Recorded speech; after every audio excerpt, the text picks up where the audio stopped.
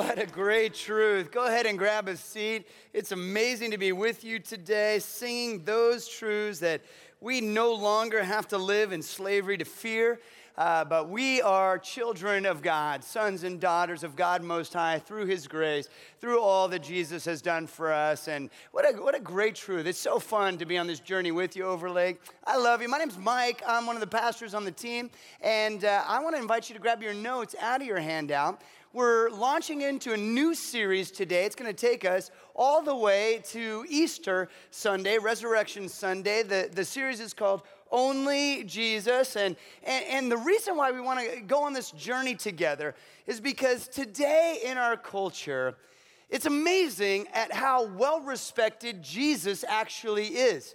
How Jesus is kind of fairly highly thought of as a great teacher or as a moral philosopher, even a spiritual leader. That in our world today, in our culture today, it's quite an okay thing to like Jesus.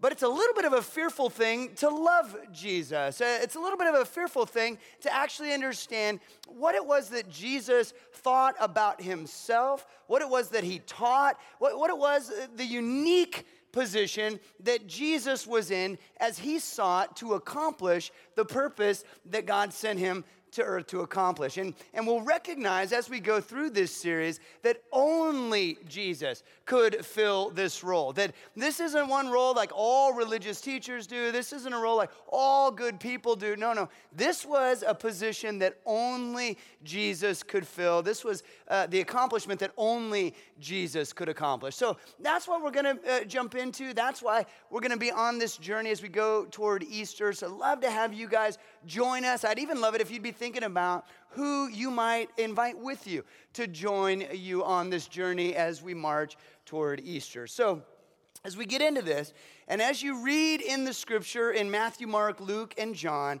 you'll realize a couple of things about Jesus. Jesus was incredibly popular. That's something. Jesus was infuriating to many. That he was a conundrum. That he was winsome. That he was dynamic. That he was never boring. Everyone was on the edge of their seat as they waited to see what was the next thing this guy was going to come, kind of pull out of his bag. And so there was all kinds of stuff going on about Jesus. And what I want to do is I want to unpack a little bit about the culture that he arrived in. Because in some ways, it's a lot like the culture today. Jesus, when he arrived in the first century Israel, he entered into a very religious culture. It was ultra ritualistic, highly legalistic. Now, as I say that, some of you immediately you're thinking, well, that's not like our culture today, except for the fact that you recognize we get legalistic about everything today, just not religion. Like we are religious about everything that has nothing to do with religion. Some of you are religious about going to the gym. Some of you are religious, like incredibly religious about whatever political ideology you hold to. Some of you are religious about, your diet plan or whatever it is. Like we get seriously, some of you are like the most intolerant people in the world about tolerance. Like there's this incredible juxtaposition of how religion and the religious spirit has infiltrated our culture today. Well, it was so alive in the day when Jesus arrived on the scene. People, and for them it really was religion. They built this incredible, intense system of ritual around God's heart and God's commands. So I'll just give you one example real quick. God says, remember the Sabbath and keep it holy. And the reason why God says that, it's actually a gift to his children. It's a gift to humans because one day a week he's saying, look, don't work. You're killing yourself 6 days a week. On the seventh day, I want you to rest. And I want you to use that time to connect with me and worship. I want you to use that time to connect with your family and friends. Be rejuvenated, be refreshed, be replenished, so that the next day you can go out, start the week, you can work hard again. And so that's God's desire. That's his command. Remember the Sabbath and keep it holy. Well, in Jesus' day, they had taken that command, and the Pharisees and the religious leaders, the teachers of his day, they had added hundreds of caveats to that law. And they had really unpacked what it meant to remember the Sabbath and what it meant to keep it holy and what it meant to do no work on the Sabbath. And so they parsed it out and they talked about how far you could walk on the Sabbath, not far, and how much you could carry on the Sabbath, not much. And they would even describe it to this kind of a detail that if you walked a certain amount of steps on the Sabbath and you had a little bit of straw stuck in your beard accidentally, which happens to me all the time, then you'd break the Sabbath. You would be accused of breaking the commandment of God. I mean, talk about an adventure and missing the point. Now, just so we're a little bit clear, I've been to Israel a couple of different times, just this incredible spiritual journey that God's allowed me to be on. But here's the deal. If you're in Israel today, and it's the Sabbath, the Shabbat they call it, if you're there on the Sabbath in a hotel, the elevators in the hotel will stop at every floor. And the reason why they're programmed to stop at every floor, because they don't want to make anybody press a button. Because pressing a button on the Sabbath constitutes work, and they don't want to break the Sabbath by working. Are you following this? You find it just a tad bit odd? Like that's what God wants, is for no elevator button pushing? And yet, right, the scenario when Jesus enters in, that's how religious everyone was. And the more rules and the more laws and the more caveats that could be piled on, they were considered the more religious. So the Pharisees and the religious leaders, they were at the very top of this religious hierarchy because they're the ones who knew it all. And so Jesus comes in, and this is what he says. He says in Matthew 5:20, I tell you, unless your righteousness surpasses that of the Pharisees and the teachers of the law, you will certainly not enter the kingdom of heaven. Oh my goodness. What Jesus is saying right here is, look, the righteousness of the Pharisees isn't righteousness. They're missing what's going on here. And then in Matthew 5, he goes on. This is the most incredible sermon ever preached. He goes on and he talks about murder. There's this command, he says, about murder. God doesn't want you to murder. That's not for God's people. That misses the mark. He says that's a sin. So you've heard it said, don't murder. But I tell you, if your heart is filled with anger, rage, bitterness, resentment, then you've got a murderous heart, he says, and God cares about that just as much as you not committing murder. And then he goes on, he says, you've heard about adultery. Don't commit adultery, you've heard it said. It's a good law. Don't commit adultery. God doesn't want adultery for his people. Jesus says, but listen, what about your heart? When you've got a heart that's filled with lust and greed, when you've got a heart that's filled with covetousness, reducing people down just to the object of your desire, he says, then you've got an adulterous heart.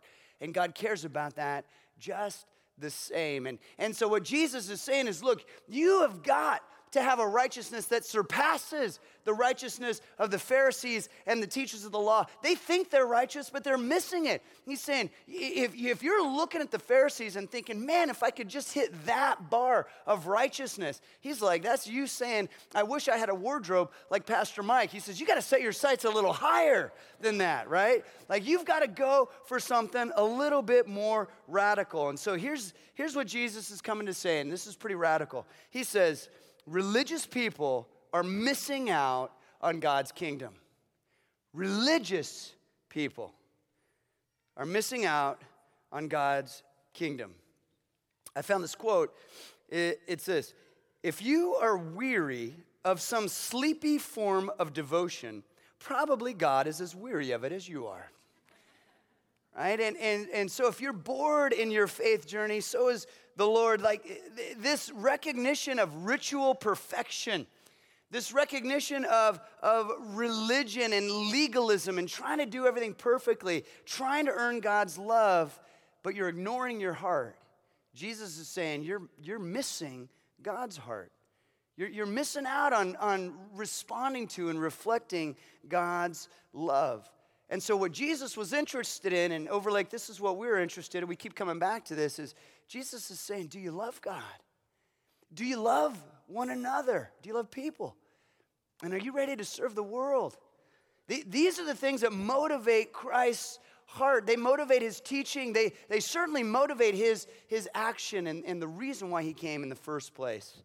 Jesus says, unless your righteousness surpasses that of the Pharisees. Here's the irony of Jesus' day.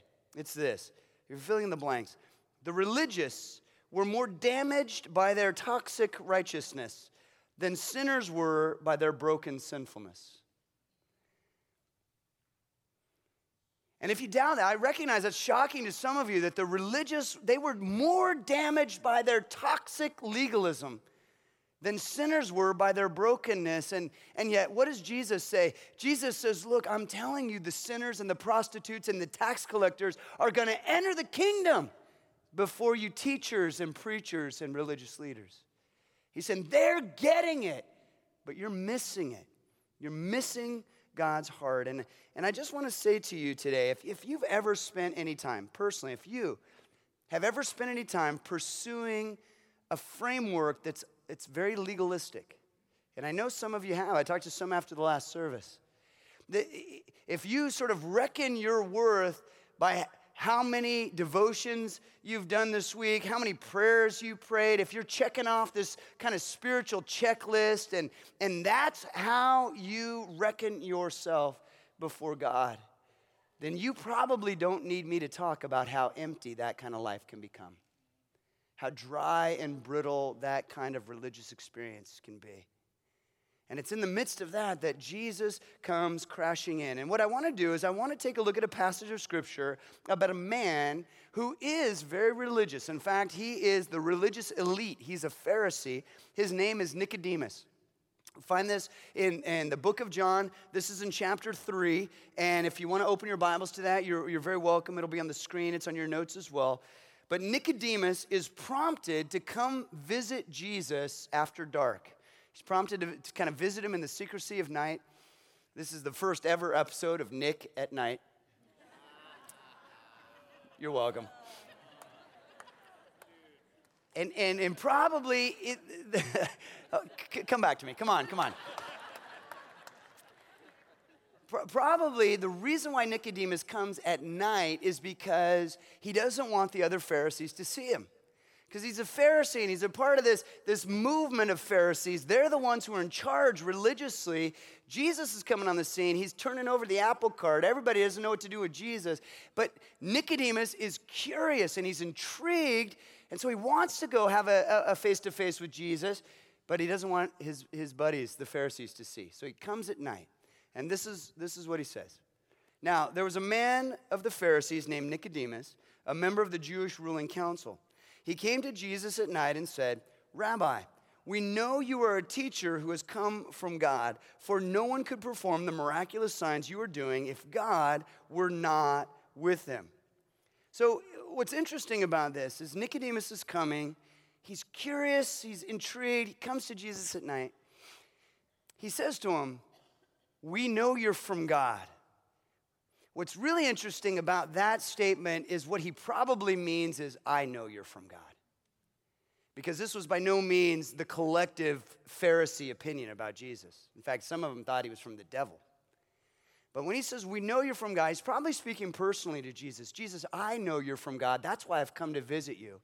I'm intrigued by you. I want to explore what's going on because I can tell something's going on. And then he says, nobody could do the miraculous signs that you do unless they were from God. There's this recognition that the miracles that Jesus was doing, the way that he was healing people, the way that sight was being restored to the blind, that those oppressed by demons were being set free and liberated.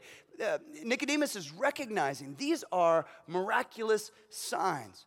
By the way, when Jesus was doing these things, he was announcing the kingdom of God. Everything we see in Scripture, there's not a single accident that Jesus did. The way that he healed, the way that he taught, the way that he set people free, all of this was the announcement of God's kingdom come. It was the way the world was made in the beginning. If you look at creation, that's the reign and rule of the Lord over creation before the fall, before sin entered the world. If you look to the end, you look at what heaven's going to be like, all perfectly ordered under the authority of Jesus as king. You recognize Jesus was announcing and heralding the kingdom come. That's what Nicodemus is saying. We know you're from God. I know you're from God. But you notice Nicodemus doesn't ask a question. He just makes a statement. This is a proclamation. I know you're from God. But when Jesus responds, Jesus answers a question.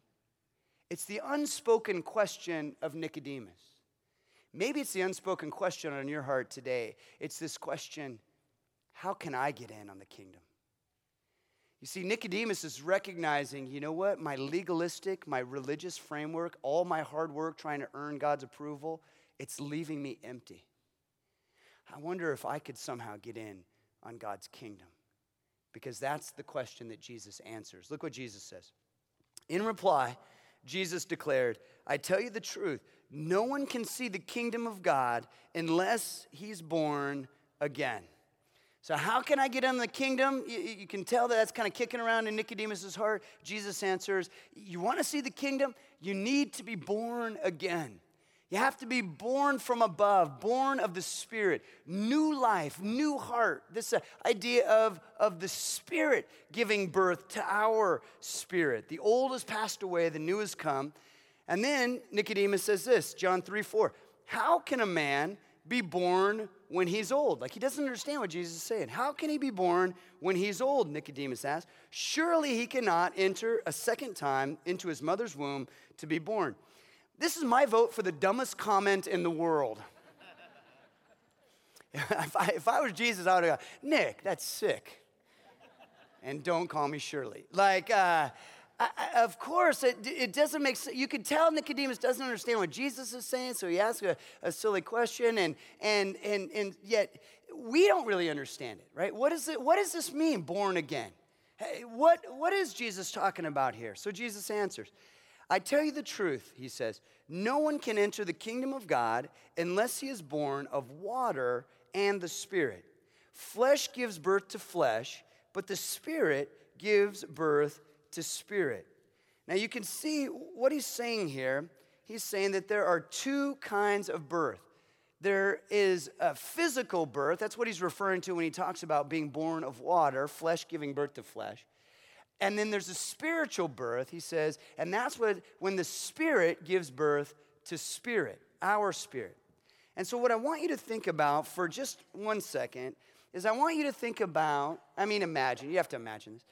I want you to imagine what your role was in your own physical birth.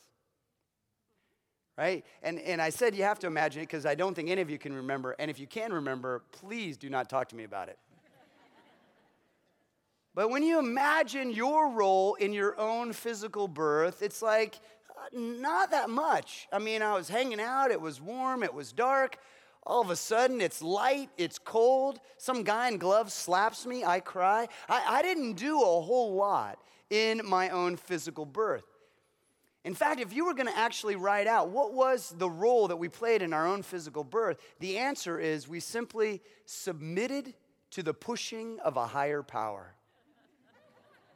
That's all it was. We submitted to a pushing, a prompting. We didn't do anything. We just let something happen to us. And so in the same way, I'm going to say, our role in our spiritual birth is that we submit to the pushing of a higher power, that we allow the Spirit of God to propel us forward. We allow God to do the work he wants to do inside of our hearts. We allow him to move us forward. And what's funny to me is that in this passage, Jesus marries these two concepts of water and of new birth. Right? And that's not the only time. Many times in Scripture, we see this connection between water and new birth. In fact, in Ezekiel 36, we read this. This is from God. He's speaking over his people. He says, I will sprinkle clean water on you, and you will be clean. I will cleanse you from all your impurities and from all your idols. I will give you a new heart and put a new spirit in you. I will remove from you your heart of stone and give you a heart of flesh. Please look at that passage for a moment. And notice who is accomplishing all of the action verbs in that passage. It's God. God's saying, I'll do this for you. I'm going to cleanse you with water. I'm going to cleanse you of your impurities. I'm going to remove this love of idolatry. I'm going to do all this. I'm going to surgically remove the heart of stone. I'm going to give you a new heart, this new birth, this new life. It's all my doing. It's the heavy lifting, God says. And what's our role? We simply allow him to do his work. Right? We just submit to his prompting. And this marrying, I think it's so interesting, the marrying of water and of new birth. And that's one of the reasons why we do baptisms at Overlake. By the way, we're doing baptisms next Sunday. It's just an incredible opportunity. I'm so pleased at all the folks that have joined us for baptisms. If you've not taken that step, please consider taking that step next Sunday. But it's that great way to marry this concept of water and new life. And if you look at Romans chapter 6, you'll read in that chapter how the Apostle Paul connects these things, talking about how baptism really connects us with the death, the burial, and the resurrection of Jesus Christ. How we bury the old life, the without God life, and we live this new life empowered by God's Spirit. That's new birth. That's the born again that Jesus is talking about. Okay, so what we see is that God does the heavy lifting. Look at this verse in Titus chapter 3, verse 5 and 6. It says, he saved us, talking about God. God saved us, not because of the righteous things we've done, but because of his mercy. He saved us through the washing of rebirth and renewal by the Holy Spirit, whom he poured out on us generously through Jesus Christ, our Savior.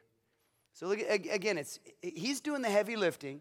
He's going to wash us. He's going to give us rebirth, right? He's going to give us renewal by his Holy Spirit poured out on us because of Jesus Christ. This is that new birth, that born again. And it's all because of God's Spirit, not because of what we've done. Can we earn this by our own righteousness? The verse says no. It's not because of our righteousness. It's because of God's mercy. So we see these themes all the way through the scripture. And so you might be at this point saying, well, thank you, Jesus. Thanks for doing the heavy lifting. Now it's so clear. I know exactly what I have to do or what I don't have to do. Actually, I'm quite confused. What do I do? What don't I do?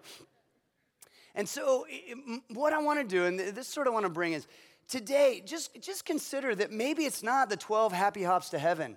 Maybe it's not the eightfold path to righteousness. It's not the do these things, if you wash this way and talk this way. Like that's not what Jesus is going after here. What he's going after is, look, there is a role that you play, but it actually it's the role of submitting. Because all of the heavy lifting is going to be done by the Holy Spirit of God. All the heavy lifting is going to be done by the work that I accomplished on the cross. All the heavy lifting is going to be done by the love that our Father has. So completely he loves us that he will not rest until he's able to do his work inside of our hearts. So that's kind of what I want to go after. Maybe the key for us is simply to allow ourselves to be pushed and prompted and propelled by a higher power. And the key word, if you want to write it down somewhere, is the word submit. Submit. I asked this question in the first service. I'd love to know today in this service, how many of you have a toddler in your home right now? Anybody? Any hands up? Oh, yeah. So you guys are the ones that need an extra 2 hours of sleep. Sorry about next week, by the way. The time change? Yeah, you're welcome on that one. So it's been a few years since we've had toddlers in our home. And but I do remember distinctly my son Caleb, my middle child, high energy Caleb, high volume Caleb. I remember my wife occasionally would say, hey, honey, why don't you go upstairs and get Caleb dressed and ready for the day? So I'd go up into his room, and I'd try to get this little squirmer dressed. and he would move and juke, and he would wiggle like a worm on cocaine, and I would be there, and I'd be trying to get his pants on, and suddenly both legs are in one pant leg, and suddenly like his head's in the armhole and all that, and I'd be like just wrangling him down, finally going, just submit, right? Stop fighting. I'd say, if you don't stand still, so help me, I'm going to get your mom. And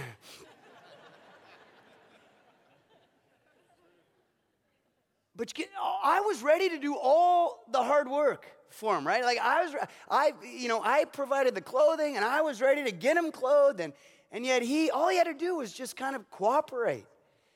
Are you tracking with me? And I wonder sometimes if that's not how it is spiritually with us. That God's the one who's done everything. He's done everything. His love, so lavish. His grace, so extensive. It's unending, unfailing. God's like, look, I'll take care of everything.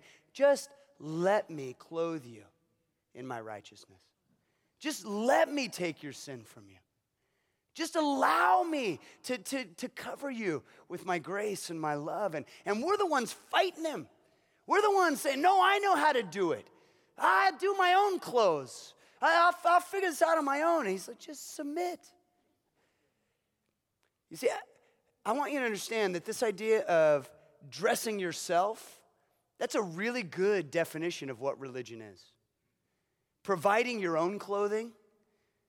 We've been trying to do this from the beginning. And again, I just want to go back. Humans are trying it today through working out and workout programs or diet programs or political philosophies or, all kinds of stuff.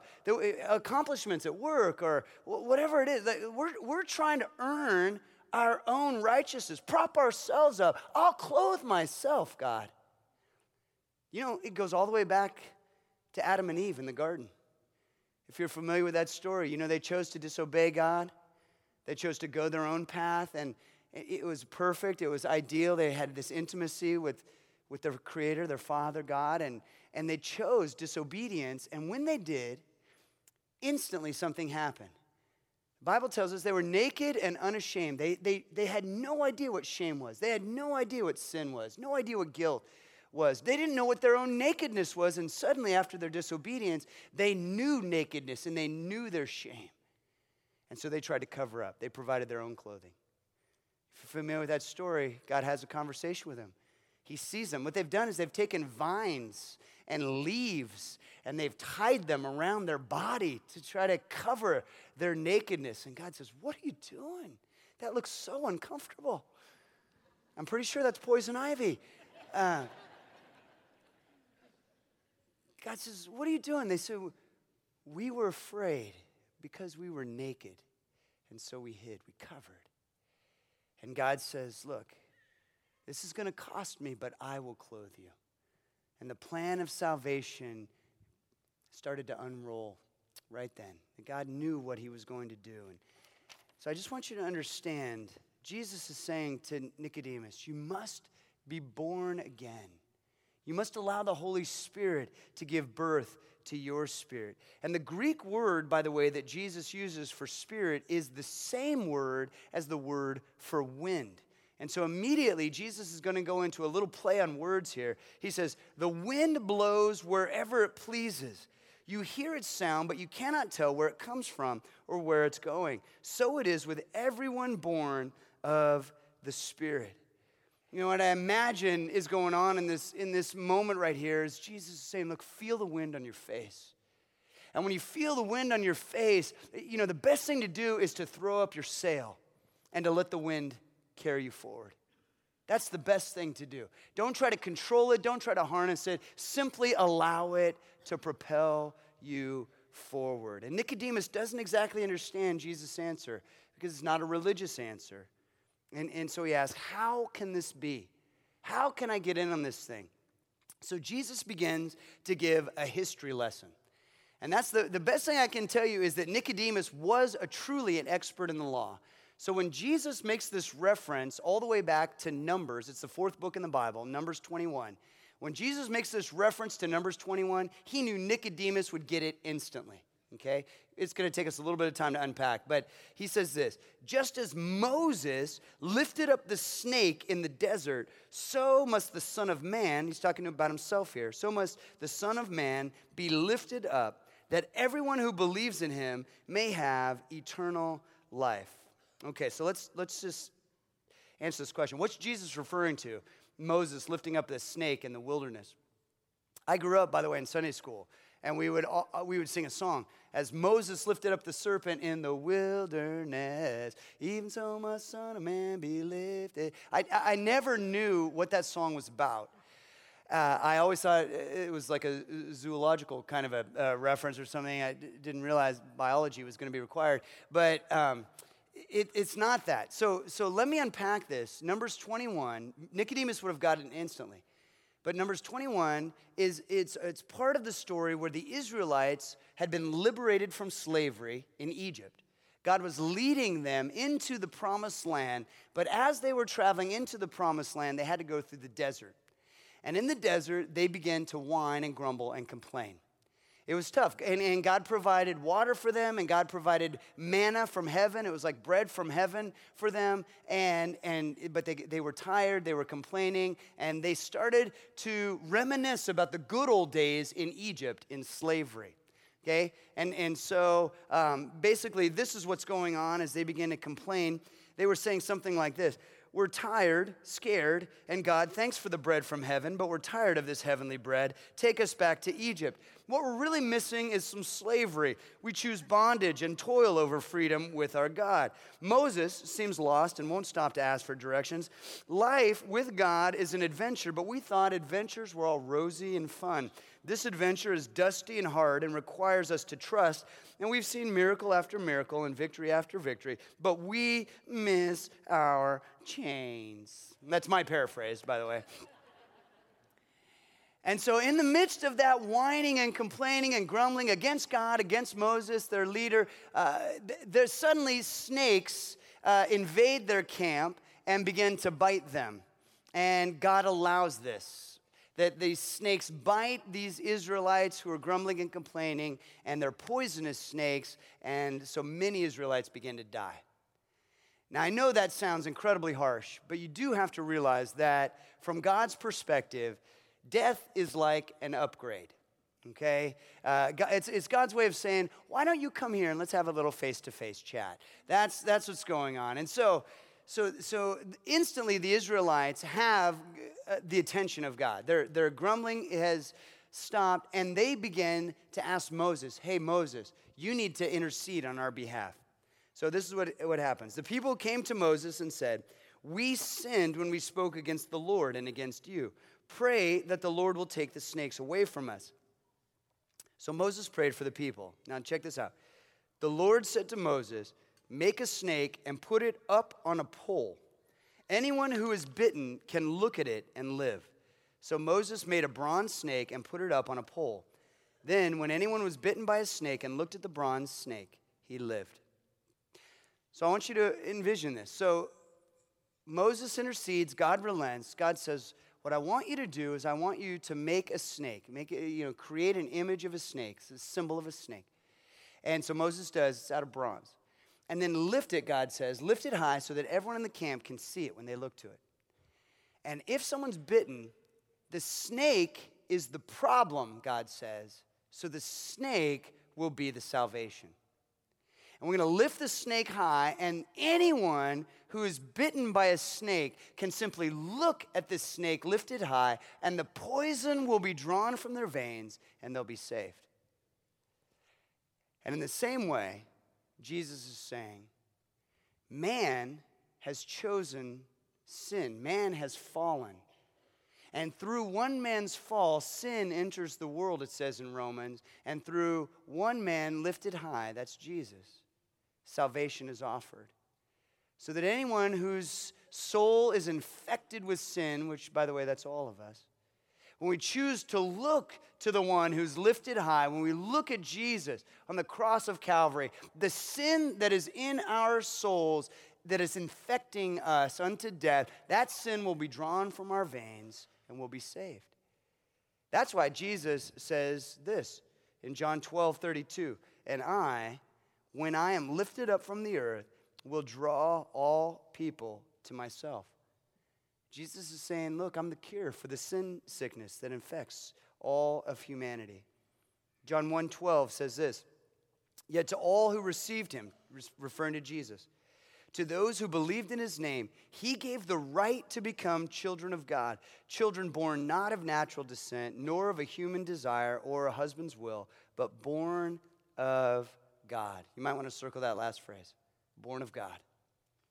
You see, if we believe in Jesus, we receive his gift, we are born of God. This is not religion, friends. This is what God wants to do through the Spirit of God blowing through the course of our life, changing us from the inside out. And all that's required is that we would submit to him. Let him chart the course of our destiny. And you know what's funny to me? There could have been kind of a scientific-minded, little, maybe slightly more cynical Israelite who, when Moses maps out the plan, hey, this is the plan God told me. I made this bronze snake. I'm going to lift it high on a pole. All you have to do is look at it when you get bid. And there could be, this Israelite just argues with that. There's no way that's going to work. By the way, Moses, that's not medically sound at all. And it's not scientific. And I could be wrong, but Moses, that doesn't even sound religious to me. Like, there's nothing about this scenario that is going to work whatsoever, and they could argue with Moses until they die. And in the same way, somebody could argue with Jesus. No, there's no way that Jesus lifted high on a cross can impact my life today. There's no way that Jesus, beaten and crucified, nails driven through his hands, a crown of thorns thrust upon his head. There's no way that event that happened 2,000 years ago would have any transformative effect on my life today. And you could argue that way until the sin sickness takes hold and you die.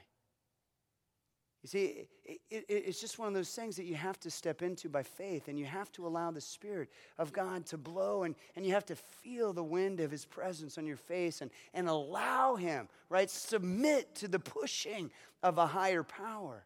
That's what's required. And then Jesus says this, and I want to just reaffirm. He says this verse. It's the most famous verse that he ever said. But he says it to a Pharisee named Nicodemus who comes to visit him at night. He says this. He says, for God so loved, right? God so loved the world that he gave his one and only Son, that whoever believes in him shall not perish but have eternal life. For God did not send his Son into the world to condemn the world, but to save the world through him. And the word that I want you to circle in that passage is simply the word only. Only. His only Son. You see, Jesus knew exactly who he was. And he knew exactly what he came to do. He came to provide salvation for the sin sickness that affects all of us. And what we do is we simply look to him and we believe in him. And for those who believe in him and submit to the prompting of his Spirit, we will not perish, but we'll have eternal life. We'll get the kingdom. That's the promise that Jesus makes to Nicodemus. That's the promise that he makes to you and I. He says, you must be born again. He says, I came to save. I'm here on a rescue mission.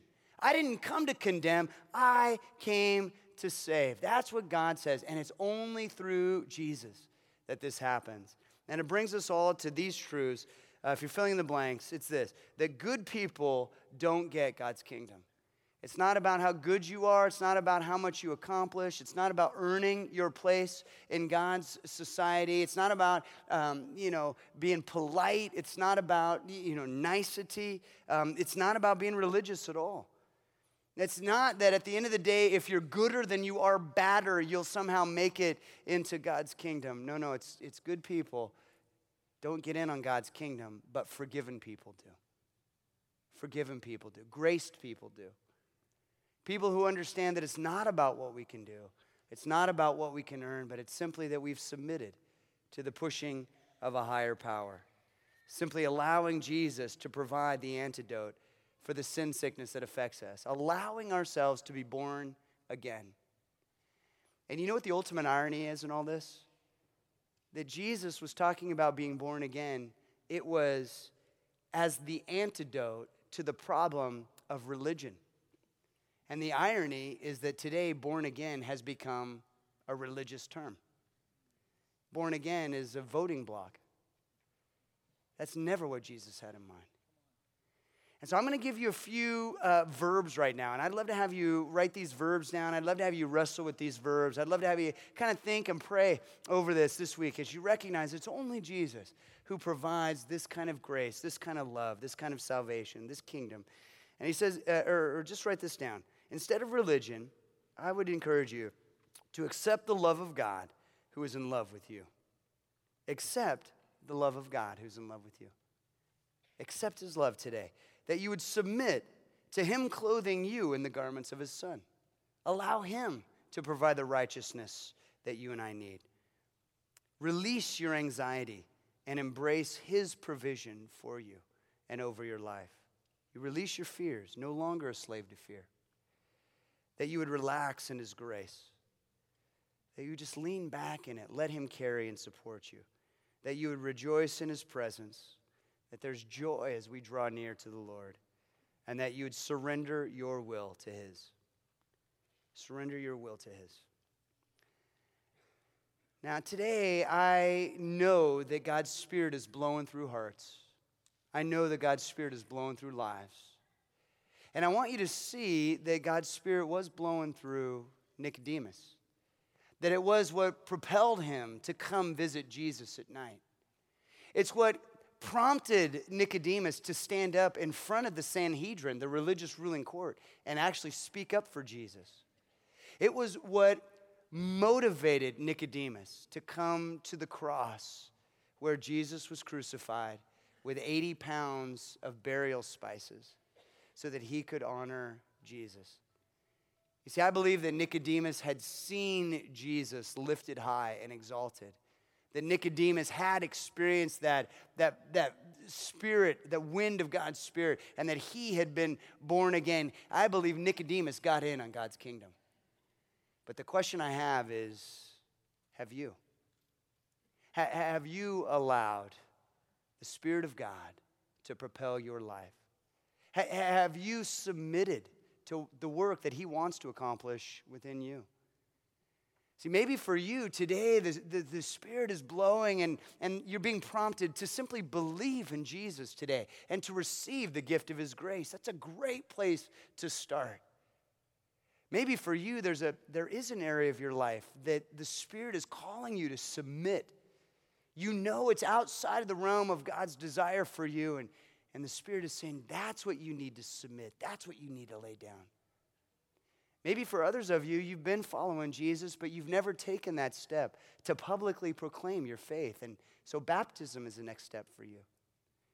Maybe for you, you know that this month is going to be one of the most opportune months to invite a friend to join you on your spiritual journey. Bring him to church. Bring him to Easter.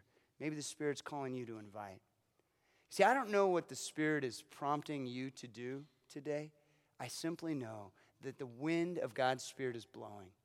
It's up to us to submit ourselves to him and to allow him to chart the course for us. So why don't you bow your heads and close your eyes, and let's just tell him that we're going to do that. Holy Spirit, we do pray that you would blow powerfully through our lives. We know that we cannot force this work of being born again, so we simply submit to you. We know that you love each and every one of us. We know that you have incredible designs for our lives, designs that lead us into the fullness of life and health and vitality and abundance, but also that lead to the glory of God and the kingdom of God coming here. And we just want to be a part of whatever it is that you're calling us to. We want to be born of you. And so would you just blow powerfully through our lives, allow us to know you, allow us to submit to you, allow us to walk in intimacy with you. And Jesus, we do just want to say thank you for your salvation. Thank you for paying the price, the penalty of sin, so that we might be cleansed, forgiven, so that the poison of sin sickness could be drawn from our veins, and we might live intimately, we might live healthy in your kingdom. We pray this in the name of Jesus Christ, our Lord and Savior. Amen.